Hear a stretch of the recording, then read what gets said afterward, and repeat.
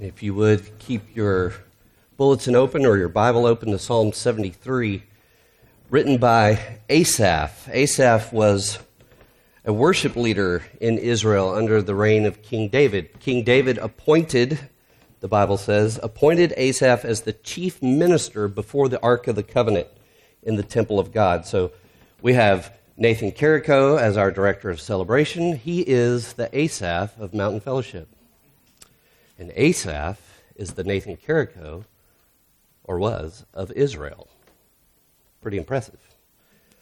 But Asaph, God's worship leader, had doubts about God. Here's Psalm 73, a psalm of Asaph. Truly God is good to Israel, to those who are pure in heart.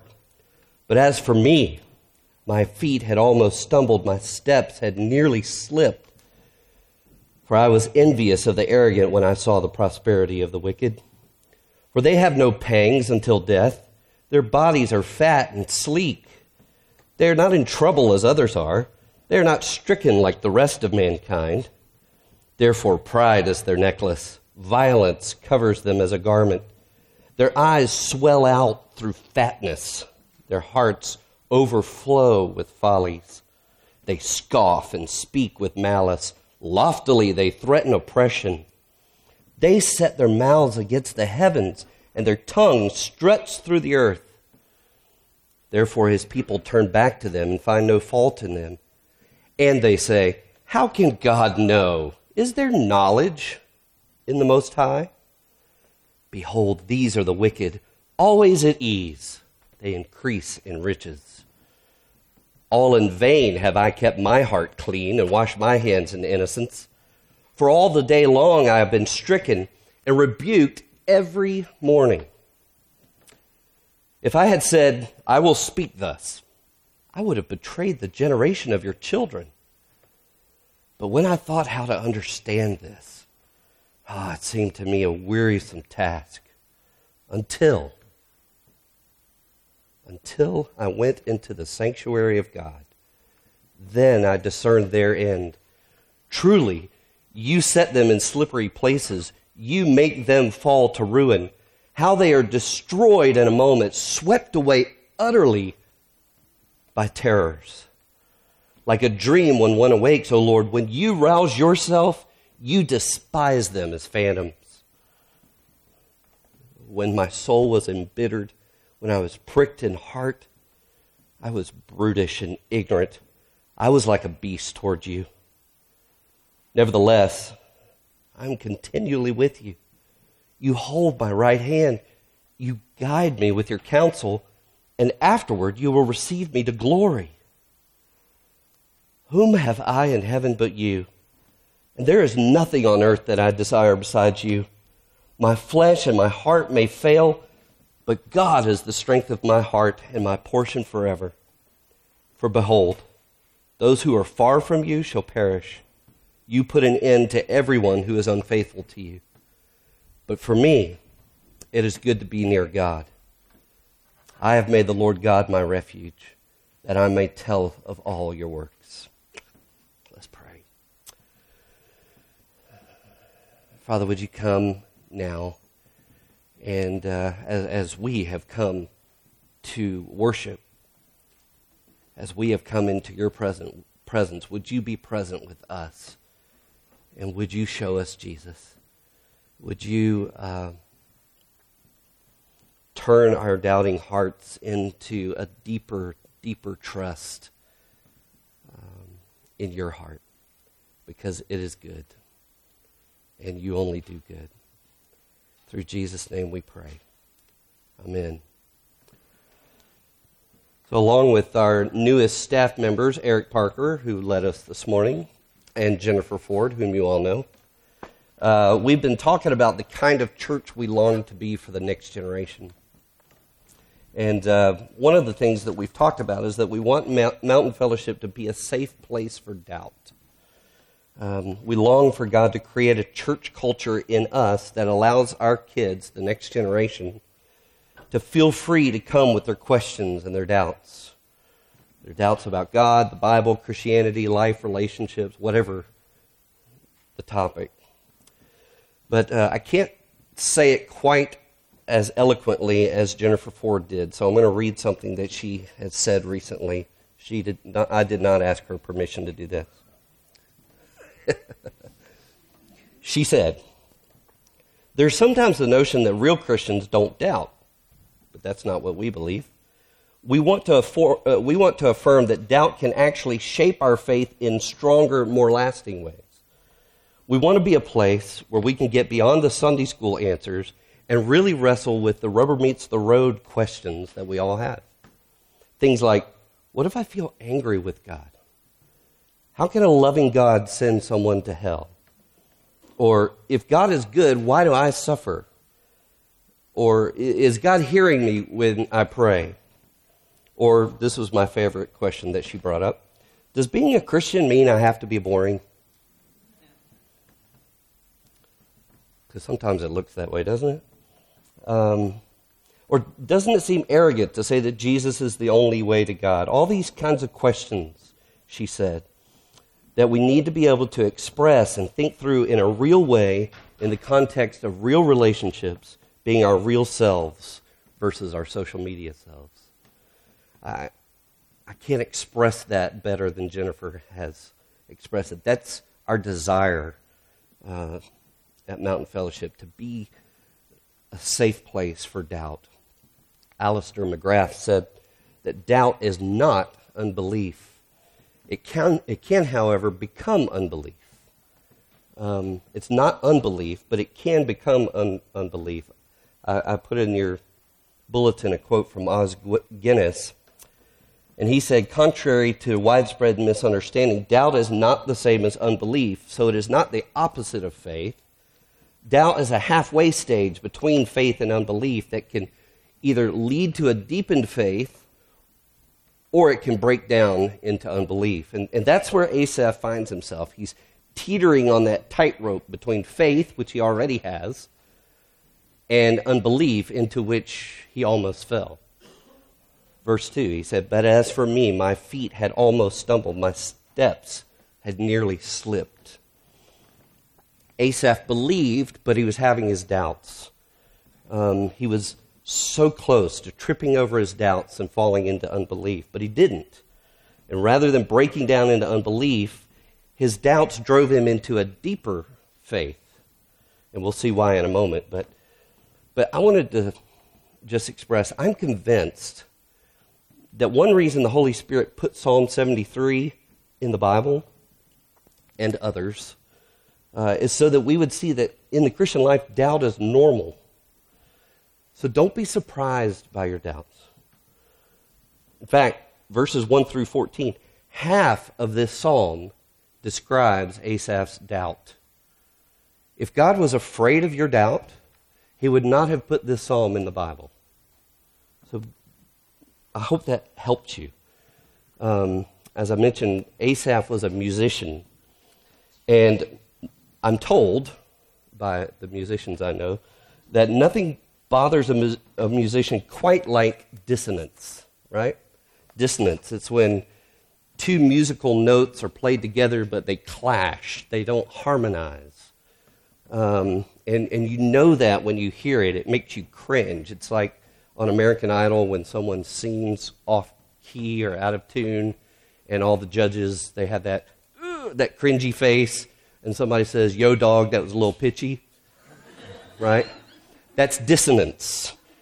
And when we hear it, we know we make the cringy face.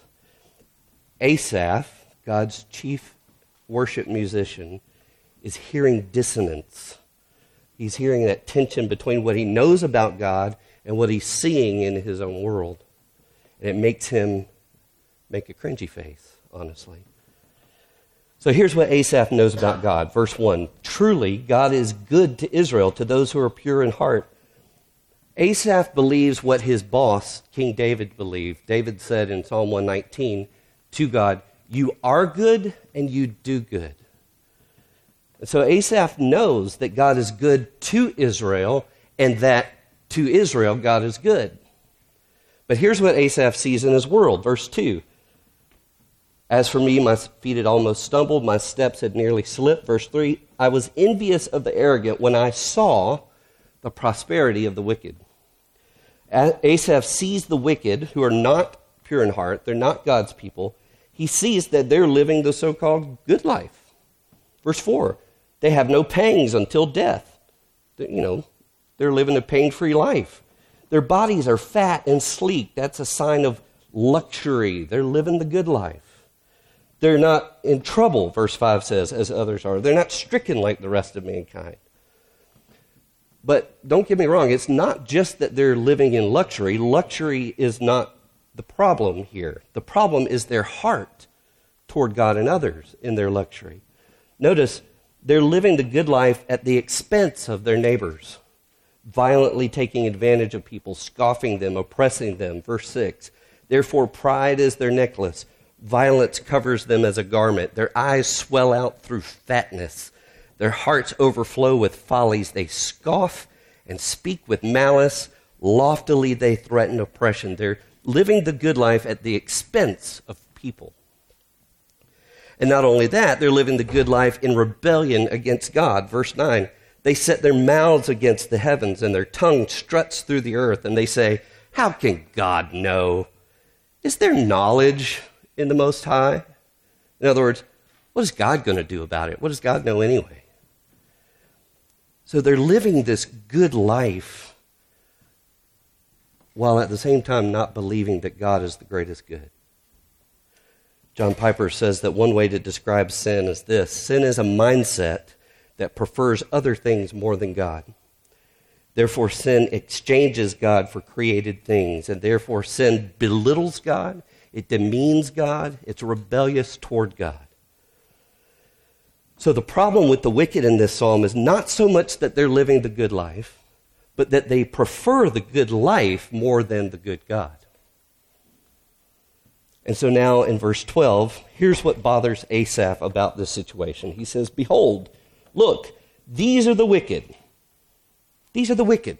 These are the ones who prefer the good life over the good God, and they're always at ease, and they increase in riches. He sees those who prefer other things as more good than God, who belittle God and demean God and are rebellious against God, but he does not see God doing anything about it.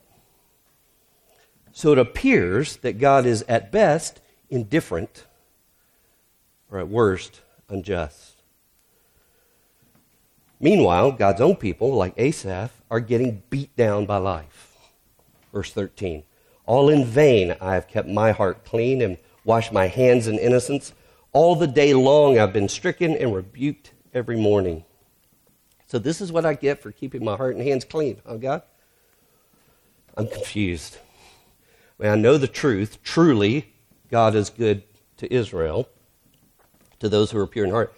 But I keep my heart and hands clean, and I'm stricken and rebuked. They, the wicked, use their hearts and hands to live off of people and apart from you, and are they stricken and rebuked? No. Everything seems to be going great for them. The rebellious are living the dream, while the righteous are living a nightmare. So Asaph is saying, what I know to be true about you doesn't look true, God. Are you really good to us, Lord? Are you really good? That's what it feels like to doubt. When what you believe about God has been challenged by what you see in your world. Have you felt that? Perhaps you are feeling that now.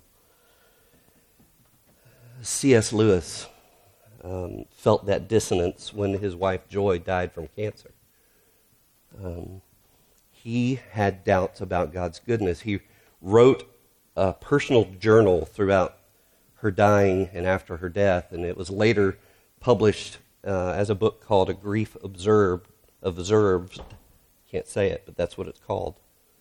And this is what he wrote. He said, the conclusion I dread is not, so there's no God after all, but so this is what God is really like. Deceive yourself no longer. Lewis wasn't in danger of becoming an atheist. He still believed in God. But like Asaph, he was seeing in his world something that challenged his view of God. And if you know Lewis's story, you know that his doubts ultimately deepened his faith. He didn't abandon his faith. His doubts moved him toward God and not away from him. And that describes what Bobby Conway says about doubt in his book, Doubting Toward Faith. He says that doubt is directional. We can doubt toward God or we can doubt away from God. C.S. Lewis and Asaph were doubting toward God, not away from him. So what does that look like? How did Asaph doubt toward God? Well, first, in verse 15, you can see that in doubting toward God, he moved away from unbelief. He said, if I had said, I will speak thus. In other words, I'm going to tell everybody that God is wrong here. If I had said that, I would have betrayed the generation of your children, he said. So it's as if in his mind's eye, he walked down the path of his doubts to the path of unbelief. And he knew that if he did that, he would end up in a bad place. He knew that he would not be speaking the truth about God. He knew that he would not be telling the next generation the truth about God if he went to unbelief. So he had a choice. I can let my doubt drive me away from God to unbelief, or I can let my doubt drive me to God. And so Asaph chose to doubt toward God. And so, what did he do? Asaph took his doubts to worship. What? Asaph took his doubts to worship? Doesn't it seem counterintuitive? It seems like when I have doubts about God, worship's the last place I'd want to go. But Asaph took his doubts to worship. He said, verse 16, but when I thought how to understand all this, how it could be true that God is good when what I see tells a different story, it seemed to me a wearisome task until I went into the sanctuary of God. In order to answer his doubts about God, Asaph took his doubts to God in worship. Because what he needed more than anything else was to be assured that the truth he knew about God, that God is good and does good, was still true despite what he saw in his world. Like C.S. Lewis, he needed his faith deepened to the point that it could trust God's goodness even when he couldn't see it. And so where do we find the evidence that God is good and does good? Where do I go to understand these things? Asaph says, when in doubt, go to worship. Because each week in worship, I'm reminded who God is. Verse 17. He says, until I went into the sanctuary of God, then I discerned their end. In other words, in the end, the wicked will face God. And it won't go well for them, by the way. Verse 18, truly, you set them in slippery places. You make them fall to ruin. They are destroyed in a moment, swept away utterly by terrors. You despise them as phantoms, he says. So when I go to worship, I hear the story of God in the Word of God, and I remember that God is the righteous judge who will hold all of the wicked accountable. When you come to worship each week, you learn who God is. You learn who God is through the songs we sing, through the confession of faith, through the reading and preaching of God's Word. So each week in worship, we learn, as R.C. Sproul has said, that the biggest problem the human race has is this. God is holy, He's righteous, He's just, and we're not. So in worship, I learn who God is, but that leads to the second thing that I remember in worship, and that is I'm reminded who I am, and when I am, it's shocking. In worship, I'm reminded that I'm one of the wicked. Asaph goes on to say, verse 21, when my soul was embittered, which means I was soured. When my soul was embittered, when I was pricked in heart, I was brutish and ignorant. I was like a beast toward you. That's what these wicked he's just described are like. So during the worship service in the sanctuary of God, Asaph's heart was pricked, or it was pierced with the conviction that he is just like the wicked that he was envying. He too has become soured toward God, like a beast, stubborn-hearted and unwilling to submit to God. When you and I come to worship each week, we're confronted with the holiness of God. We come to see ourselves for who we are, that we too are those who deserve to be set on the slippery path that leads to a fall to ruin, whose sins against God and others make us worthy to be destroyed in a moment and swept away by the terror of being despised by God. And so, that's why each week when we come to worship, we confess our sins together. We confess our sins privately. Our worship always includes the opportunity for each of us to confess that we've been pierced through the heart by our sin of preferring other things more than we prefer God. But now there's a shift in verse 23. Nevertheless, Asaph says, nevertheless, listen, this word means there's good news coming. Nevertheless. So Asaph deserves the judgment of the righteous God, but nevertheless, he says, I am continually with you. What? Instead of being despised by God and swept away utterly by God, Asaph is somehow now continually with God? How can Asaph know that he's continually with God? Sinners can't be continually with God unless God removes their sin. But remember, Asaph is the chief minister before the Ark of the Covenant in the temple of God. So whenever Asaph worshiped in the temple, he heard the word of God's covenant promise. I will be your God, you will be my people. And he saw and smelled the sacrifices of God that made that possible. The sacrifices for the sins of God's people. So that the only way that sinful people can be continually with God is for their sin to be paid for and covered by the blood of the Lamb of God. And so, because of this, let's keep going. Asaph can say, you hold my right hand. Asaph is gripped by the grace of God. Verse 24, you guide me with your counsel. Asaph is guided by the grace of God. And afterward, you will receive me to glory. He has hope that he will one day enjoy face to face the glory of God. Do you hear what this is? This is the gospel. This is Romans 8 in Psalm 73. Those who trust Jesus is their Lamb of God who takes away their sin will be gripped by God's justifying grace. They will be guided by God's sanctifying Spirit. And they will know that just as we read from Jude's letter earlier this morning, God is able to keep them from stumbling and to present them before the presence of his glory with great joy.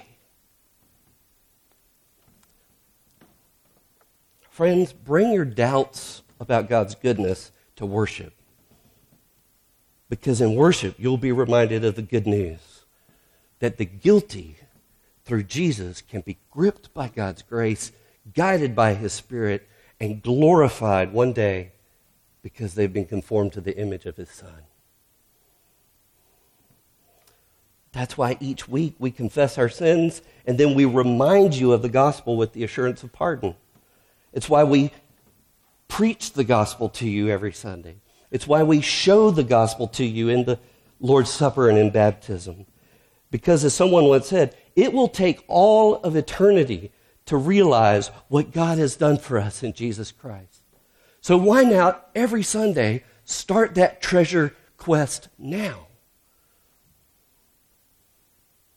And let's dig deep into this treasure and find out all that God has done for us in Jesus Christ. And then notice where bringing his doubts to worship leaves Asaph. Verse 25. This is where all of this has left him. Whom have I in heaven but you? And there is nothing on earth I desire besides you. My flesh and my heart may fail, but God is the strength of my heart and my portion forever. When Asaph brings his doubts about God to God in worship, he's not only reminded about who God is, he remembers who God is to him. In worship, Asaph has heard and seen what God has done for him, and he now revels in who and what God is for him. Here's the final conclusion, folks. God is Asaph's highest good. He may envy the good life of the wicked and wonder, is that the good life? But no, after coming to worship, he remembers, God is my highest good, no matter what life looks like. Because worship has reminded and reshaped for Asaph what good really is. He says, for me it is good to be near God. It is good to be near God. True good is unhindered fellowship with the true and living, trustworthy and loving God of the universe. It is good to be near God. So let everyone else prefer their good life more than God, but as for me, there is nothing on earth I desire more than you. There's nothing more that I desire than being near my good God, who is the strength of my heart and my portion forever. And so that's why every week we come to this table, because the Lord's Supper retrains our appetites to acquire the taste that God is our eternal satisfaction, not the temporal fatness that the wicked enjoy. No. Taste and see that the Lord is good. That's why we come to this table every week. Sunday morning worship is God's gift to us so that he might strengthen our doubting hearts to trust the good heart of God. So when John the Baptist sat in a prison about to be beheaded by King Herod, he was doubting. And he sent men to ask Jesus, are you really the Messiah that was sent by God, or should we be looking for someone else? And what did Jesus do? Jesus didn't send back a message and say, John, you idiot, what's wrong with you? He didn't shame him. He didn't condemn him. Jesus sent a reminder to John that the good heart of God could be heard in the good word that Jesus was preaching and could be seen in the good works that Jesus was doing. And friends, that's what we do in worship every Sunday. We, like John, we wonder, is this Jesus really as good as he says he is? And through the good word that Jesus preaches to us every Sunday, and the good work that Jesus has done that he shows us, whether it's in the Lord's table or baptism, we're reminded that God is good. So, when in doubt, go worship with God's people. Listen to his word. Confess your sin. Take comfort in the gospel that through Jesus you are in God's grip. His Spirit is guiding you, and one day he will glorify you in his presence, blameless with great joy. And then keep coming back to train your appetite to taste and see that the Lord is good. That he is to be desired above everything else on earth. Let's pray. Father, we thank you. We thank you for worship. Wow. Who knew? Who knew that it could be so practical for us as to come with your people, sit in your presence, hear your word, taste and see that Jesus is good, and have our doubting hearts encouraged. I pray that you do that today by the power of your Spirit for me and for my brothers and sisters. Even as we come to this table, which you have set before us to show us your good heart through Jesus, in whose name I pray. Amen.